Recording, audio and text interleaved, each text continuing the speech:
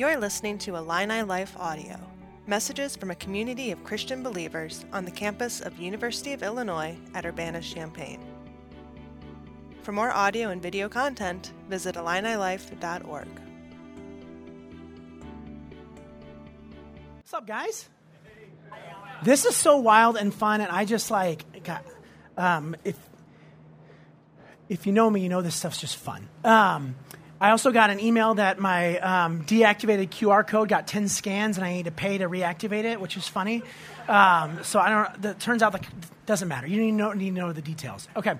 All right. This is perfect. Okay, we're in a classroom. Are you guys ready for a pop quiz? This is like perfect. Okay. Do you guys know who this is? No. Mario. Next. Mario. Link. Next. Kirby. Another one. One more. Okay, this was an easy quiz. The group is a group project. You got 100%. Congratulations. Okay, I have. This would have been fun to have the kids in here because they would get excited about this. We have at our house been playing Mario Party with my kids. It's so much fun. Like, it's easy gaming. It's like one-handed controls. Even adults who haven't played video games can learn video games this way for the first time. And so we've been doing this, and it's really fun. Like, I love introducing my kids to this. These are all characters from a brand. You guys know the brand, right? Nintendo. Okay. Totally shifting gears here.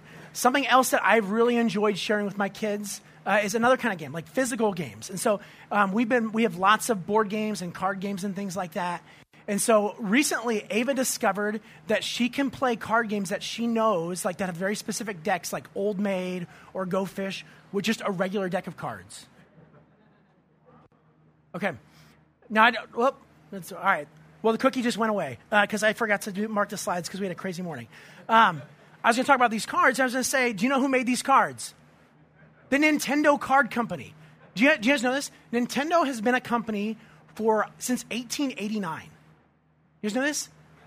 1889. Before the transistor was imagined, maybe it was imagined, I don't know. But probably by somebody here. Anyway, Nintendo started as a playing card company. And I was like, this is so, I was looking for an analogy for today, and this was perfect. They started as a playing card company. And they have done a lot of things. I don't know if you guys knew this.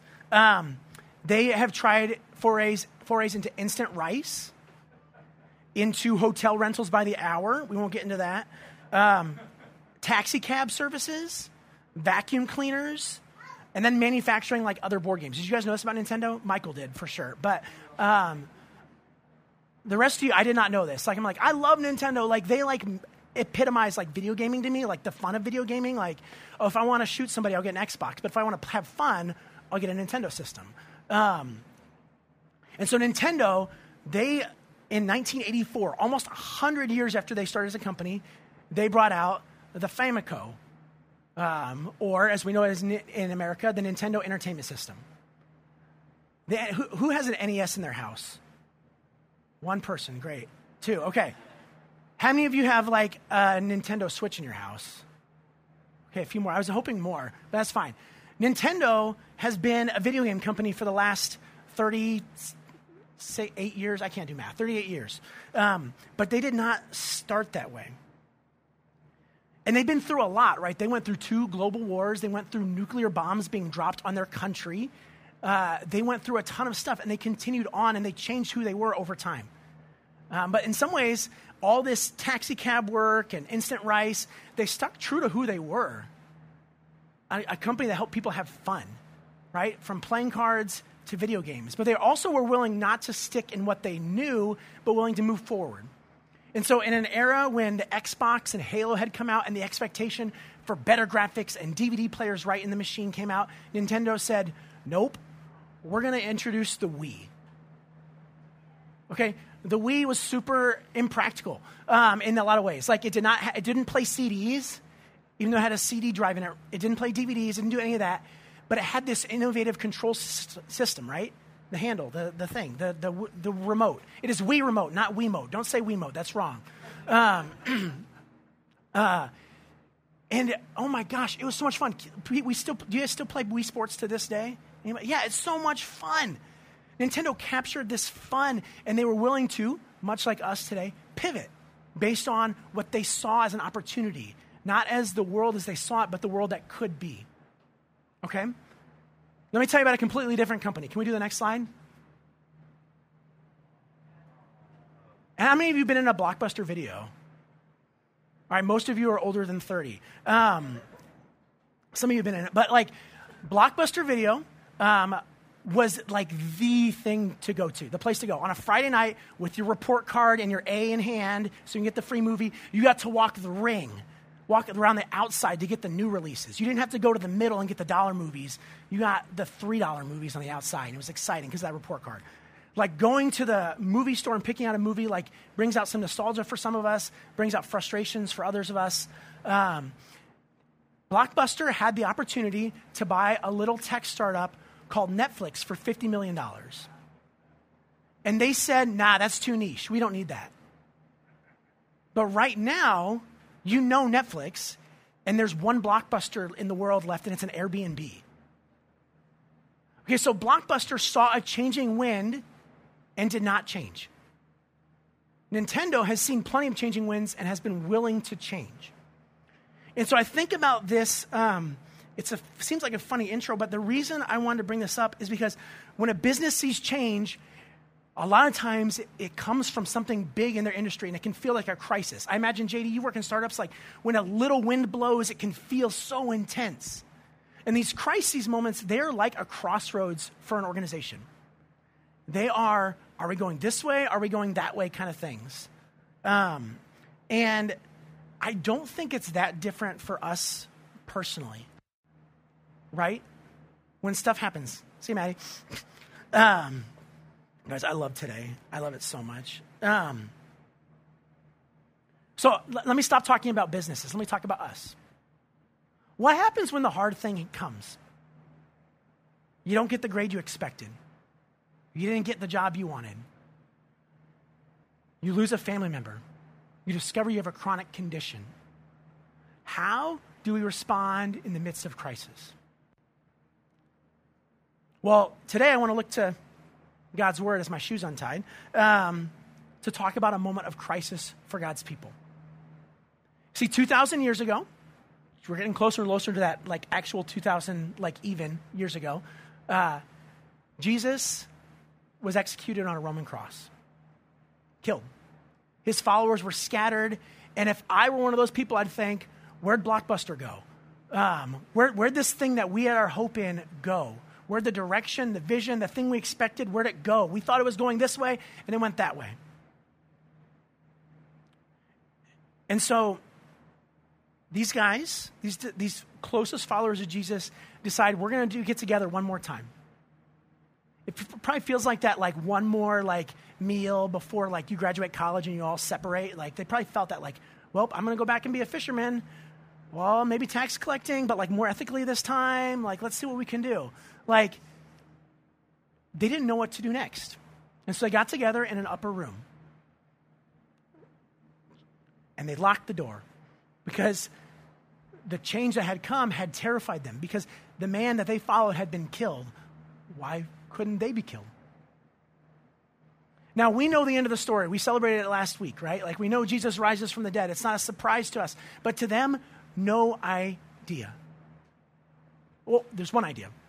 Their friend Mary Magdalene, she comes to them and says, this morning, the craziest thing happened. I saw him. And I can only imagine how that must have felt to them. Like, is that possible? He said something about rising, but we thought that was like bread or leavening. Like, it's like, they didn't get it. And yet, I imagine there had to be some level of understanding or expectation in that upper room. Can you put yourself there? In the midst of a crisis, in the midst of the hardest moment, God offers you hope. Can you put yourself there? Where's the thing that just feels devastating to you that you would like God to step into? And that's what we're going to do today. We're going to look at how God stepped into this crisis, this moment for these followers of his. And so we're going to look in the Gospel of John, chapter 20 is where we're going to start. And we're going to read about 11 verses, 19 through 29. And as you guys are pulling that up, if you want to pull it up on your phones, we'll have it on the slides here.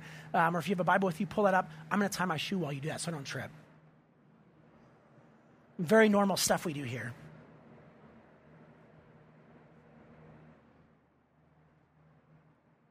Okay.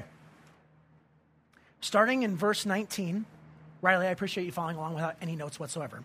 On the evening of that first day of the week, when the disciples were together, with the doors locked for fear of the Jewish leaders, Jesus came and stood among them and said, "Peace be with you." After he said this, he showed them his hands and his side. The disciples were overjoyed when they saw the Lord. Now, I know some of you have had really hard things in your lives, moments of crisis that just continue, that snowball. This moment was pretty short-lived for these guys. On the third day, in the upper room, they got to see Jesus again.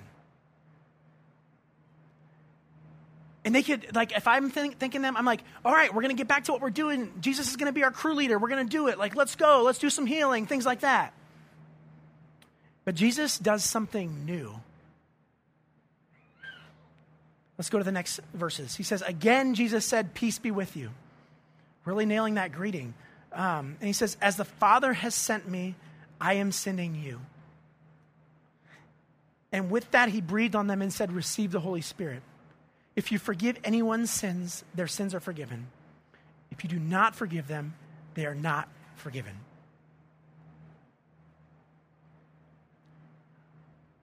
The reason I say Jesus is doing something new is he's saying, I was sent, you guys did some different things, I sent you out to do some healing, but now you are being sent just like I was. It is not a small thing that has changed here. The resurrected Jesus says, I'm going to step back, the Holy Spirit is going to lead you, and you guys are going to be on the field. Your position is no longer left out, your position is quarterback, wide receiver. I had to get a sports thing in there somewhere because I started with video games. So how did the Father send Jesus? This feels important. As the Father sent me, I'm sending you. This is why we need to read the Gospels. This is why we need to read the Scriptures to know how Jesus was sent so we can be sent in the same way. Because this was not just for them. Let me tell you, if you were wondering, is this a story just for them? No, it's about them, but it's deeply for us. And so the way Jesus' followers were sent was to proclaim good news, the release of captives, to proclaim the forgiveness of sins, to proclaim that if you continue to be unrepentant for the behavior of yours that harms others, God will continue to hold you that way. But if you turn away from it, if you ask for forgiveness, it comes. But Jesus was also sent to lay down his life, to lay down everything that he had, all the authority he had to serve others. So we are sent in the same way, to the point of death on the cross for Jesus. This mission that Jesus nails down of proclaiming the forgiveness of sins, because there's some stuff in the Greek here, essentially saying the sins are already forgiven. If you proclaim it, they're already forgiven. It's already been done by God. You're not doing that. God is doing that. And so your opportunity as my followers is to go proclaim that. That is mission objective 1A. Like that is it for the believers. To be sent by Jesus to proclaim restoration to God. The same is true for you and me, church. For all of us. This is the mission. Now, Jesus doesn't leave them alone in it. He says, receive the Holy Spirit. If you're in our Bible study discussions this week, you know there was a question about, like, does this contradict the Pentecost in Acts 2, where the Holy Spirit is given to Jesus and his followers, from God to Jesus' followers with tongues of fire? Or were there two different givings of the Holy Spirit? What's going on here? Best I can tell from reading commentaries, things like that, is that Jesus is closing the loop. John is closing the loop that Jesus started in chapter 14 of John. Can you go to the next slide? Oh, sorry, we did that. Let's keep going. There we go. So in John 14, Jesus says, the Holy Spirit, whom the Father will send in my name, will teach you all things and will remind you of everything I have said to you. And so Jesus in the upper room before the crucifixion says the Holy Spirit is going to come. And this is John, without going all the way to Pentecost, saying this is what happened. The Holy Spirit was received by the believers. It doesn't need to contradict. John's writing to an audience. He's writing to a specific audience that doesn't have Acts. And so he needs them to know that the Holy Spirit was given. So this is why it's written this way. Does that make sense?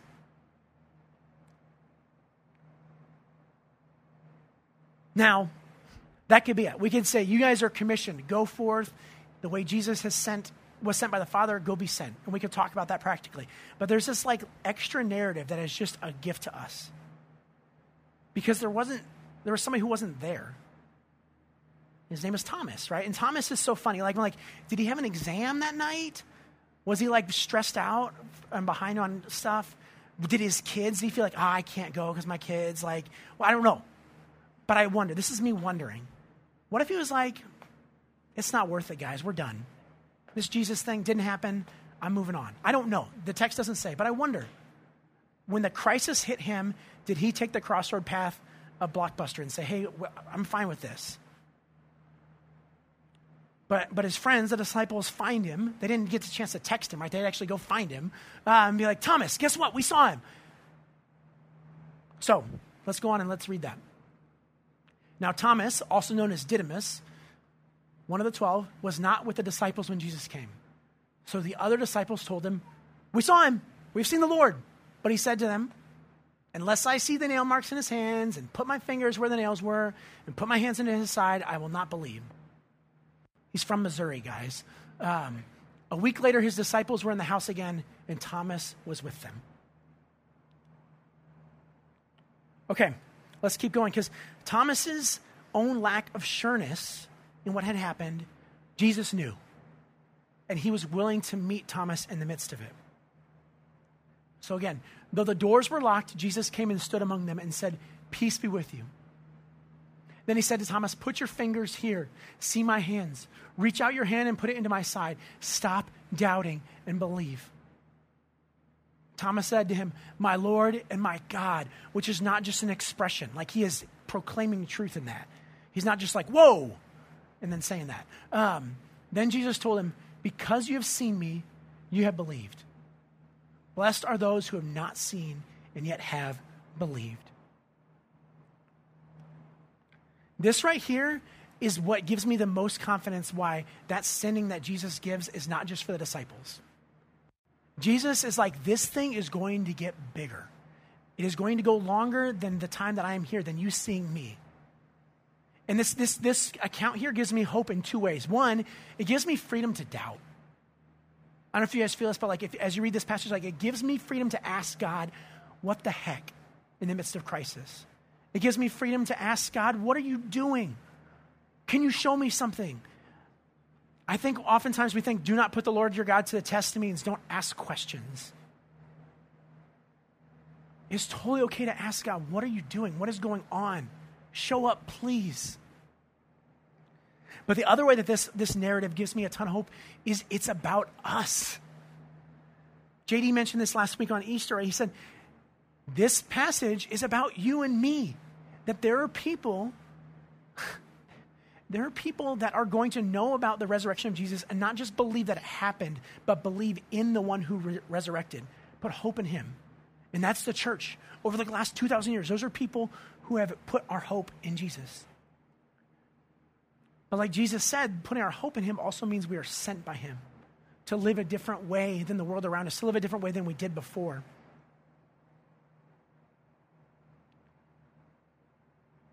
So Jesus, in the midst of a crisis of God himself dying on a cross, creates renewal.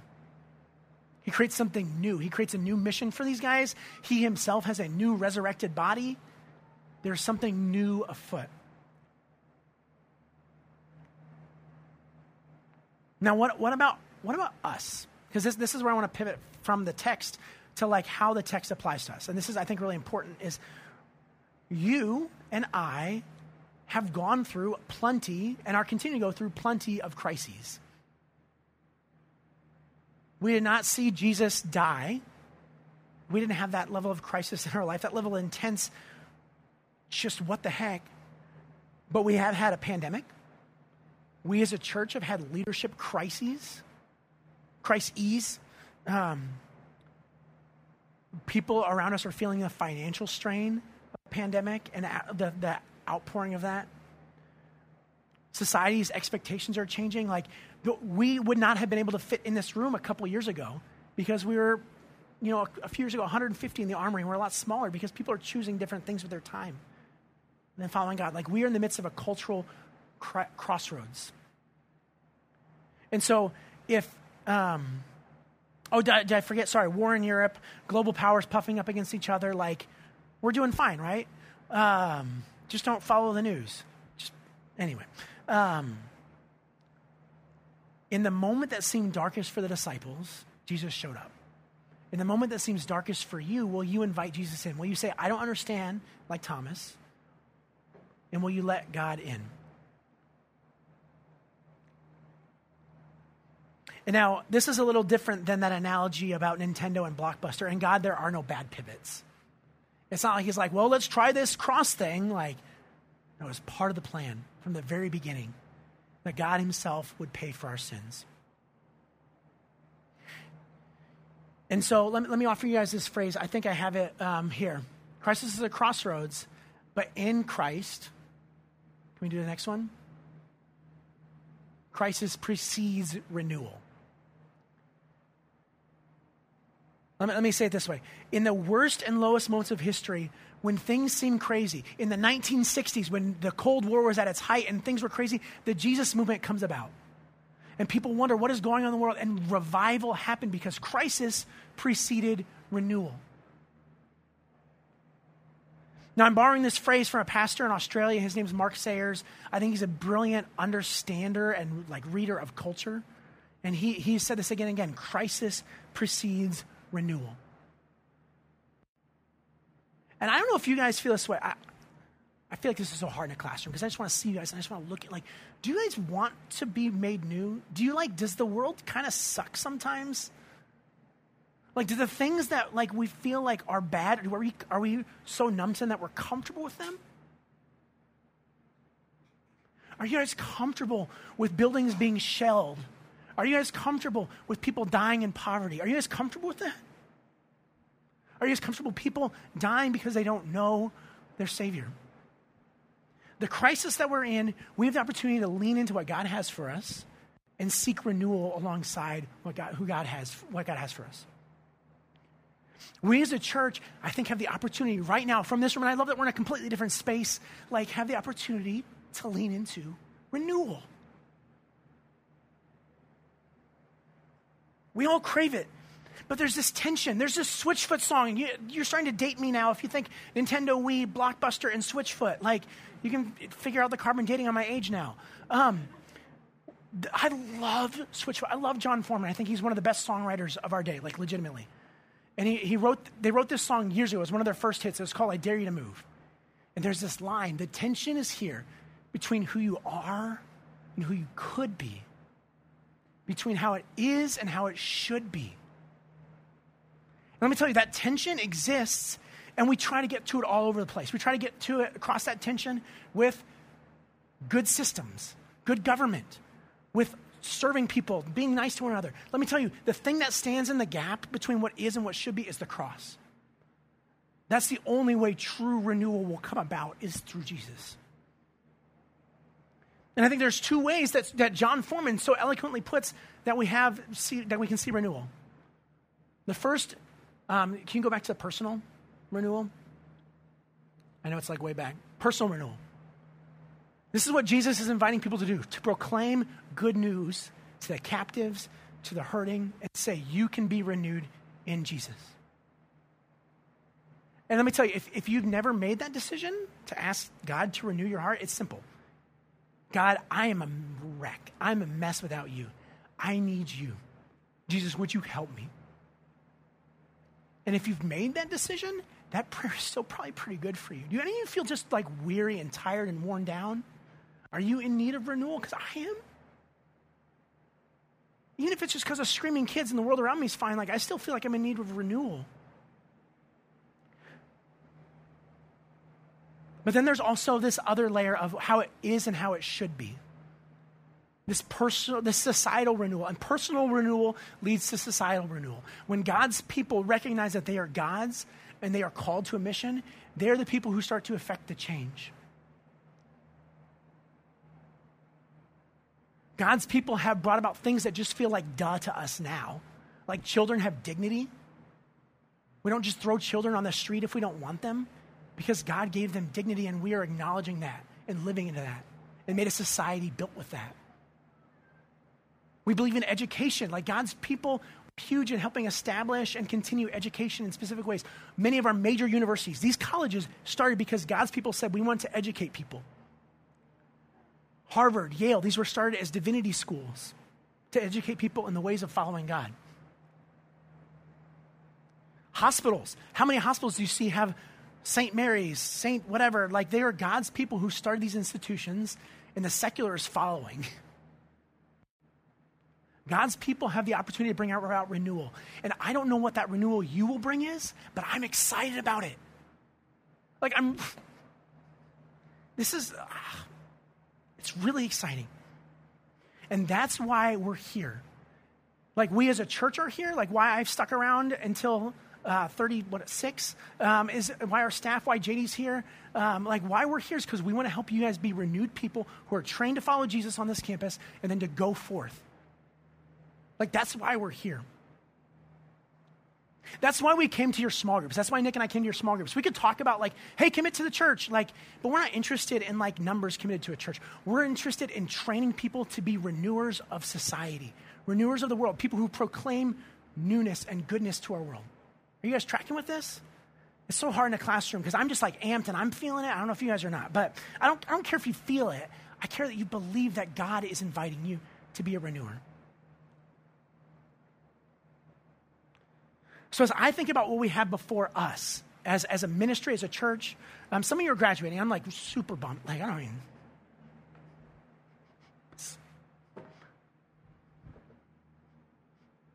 But that means we get to send you guys. We get to send you to go be renewers in other places. Like, this is so exciting. But for those of you who are going to be with us next year, can I talk about some ways that I could see some renewal in our midst? Some things that could be really cool. All right, let's go. Renewal of community.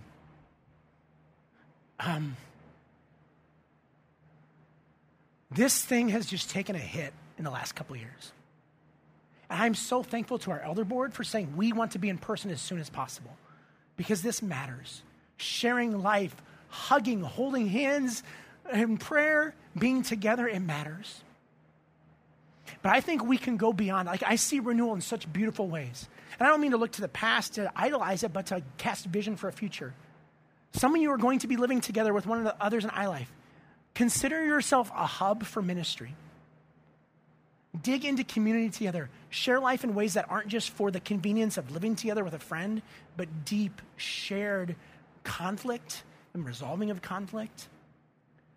We used to have an era of houses in Illini Life where people would just choose to live together by very intentionally sometimes agreeing to share finances and like, hey, we're all going to put into some money and we're going to buy food out of that grocery budget together.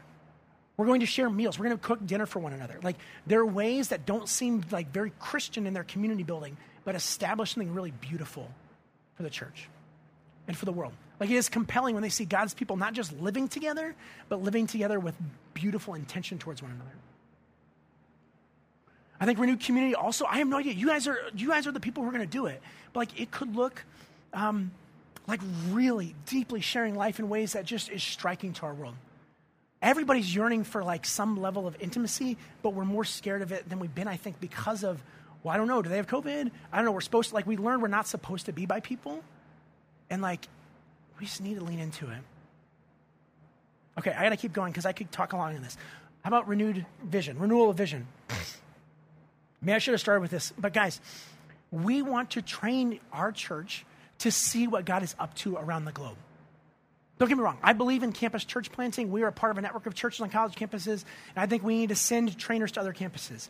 But what if we started to grab onto that vision that we would be a part of that? That we'd be a part of sending what we do to other campuses that don't have churches? What if we would be part of telling you, hey, do you know about this thing that God's doing over here and this thing that God's doing over there? There's an alumni, a friend of mine, his name's Tim. He works for a water organization that brings clean water to people. Nepal had an earthquake a long time ago. I don't remember what it's at, but he was on the ground bringing the gospel and bringing clean water to people. Like, do you know that there's so many ways you can use your degree to serve the kingdom of God? I want you to see that vision. I want you to be asking those questions. Where might God be sending me? But before you're sent, we need to train you. And I don't think we're the end all be all in training, but this is a training ground. So this is the place. Now is the time. Ask every question you have. This is something I've been thinking about a lot of my life. Life is too short to not ask the question. Just ask the question. Wait, why do we think that? Wait, why do we teach that thing? Just ask. Why does the Bible say this? Don't sit on the questions, ask the questions, because that's how you're going to be trained to follow Jesus for a lifetime. Because that's what we are. We want to inspire you to a lifetime of faithful service, and it starts here. And then I mentioned renewed vision for what God can be doing all sorts of places. Let me talk about renewal for mission here. Luke says, the harvest is plentiful, but the workers are few. The laborers are few. And every day at 10:02, because it's Luke 10:2, my alarm goes off on my watch and says, pray to the Lord of the harvest. Because he just says, pray to the Lord of the harvest for workers. And I've been praying for that. And it's a long, laborious prayer. Every time a new staff person comes to another church somewhere else, I think, praise God. That's an answer to that prayer. Because a lot of people pray that prayer. You go to Christian conferences at 10:02, it's ding, ding, ding, all over the place. Because we're doing it. And maybe you are a laborer. While you're here, you're a laborer. You can be a small group leader. You can serve coffee. You can help make sound happen here in this room or whatever room we're in. You can lead worship on the fly in a different room than you thought you were going to in the morning when you woke up. That's what a laborer does by helping the church exist to worship God and invite other people into that. So whether you're somebody who's that's really compelling and I want to stay and be on staff, or you're somebody who's that's really compelling, I don't want to do staff, I love engineering, but you want to stay, or you want to be somebody who's a laborer who's sent somewhere else, consider that reality, that you are God's people in that place. And let me offer you one more area of renewal. Urgency. If the world around us and has told us anything right now, has taught us anything, now is the time. Now is the time. And I don't mean that to but we were sitting, our staff team was sitting in the basement of the University Baptist Church on March, 15th for a Religious Workers Association meeting. And we said, cool, we're going to go online for a couple weeks. Let's try this streaming thing. Let's see how it goes. 2 years later, we're here. And so much has changed. Let's act now. Let's be urgent because we don't know what will happen. People, we are all going to die. People will die and you don't know when. Or do you feel that urgency to invite people to the kingdom of God?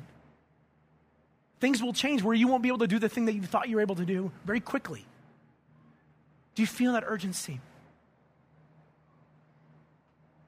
I'm not saying that stuff to scare you, but it's exciting. There's an urgency about what God's doing. It helps bring clarity to what is important to me. Now, I say all this and I get excited about it, but our semester's coming to an end. We diaspora, we spread out during the summer, and we do that. So let me invite you, if you're thinking about where you're going to be here with us.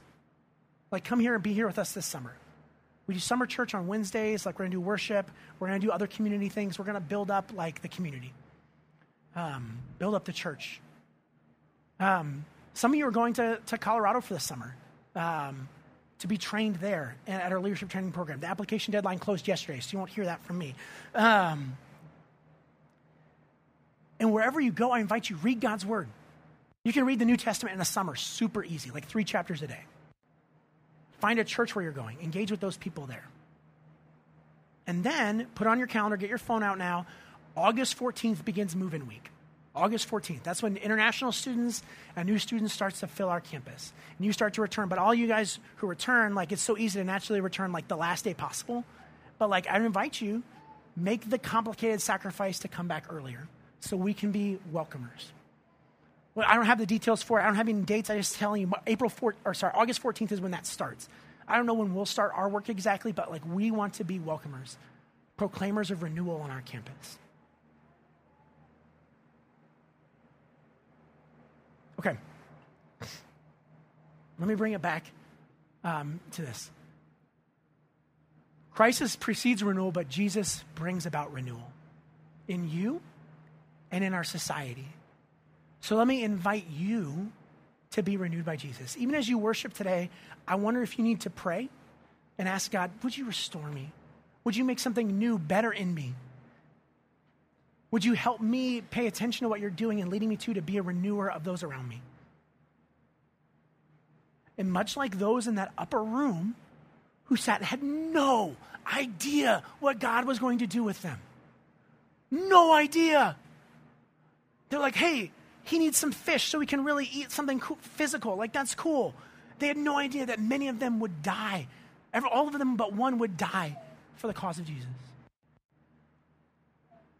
They had no idea where the gospel would extend. They thought the ends of the earth was like Spain. But the gospel's extended far beyond there. They had no idea, but they stood in the renewal that God had for them. And I want you to do the same. Would you guys pray with me?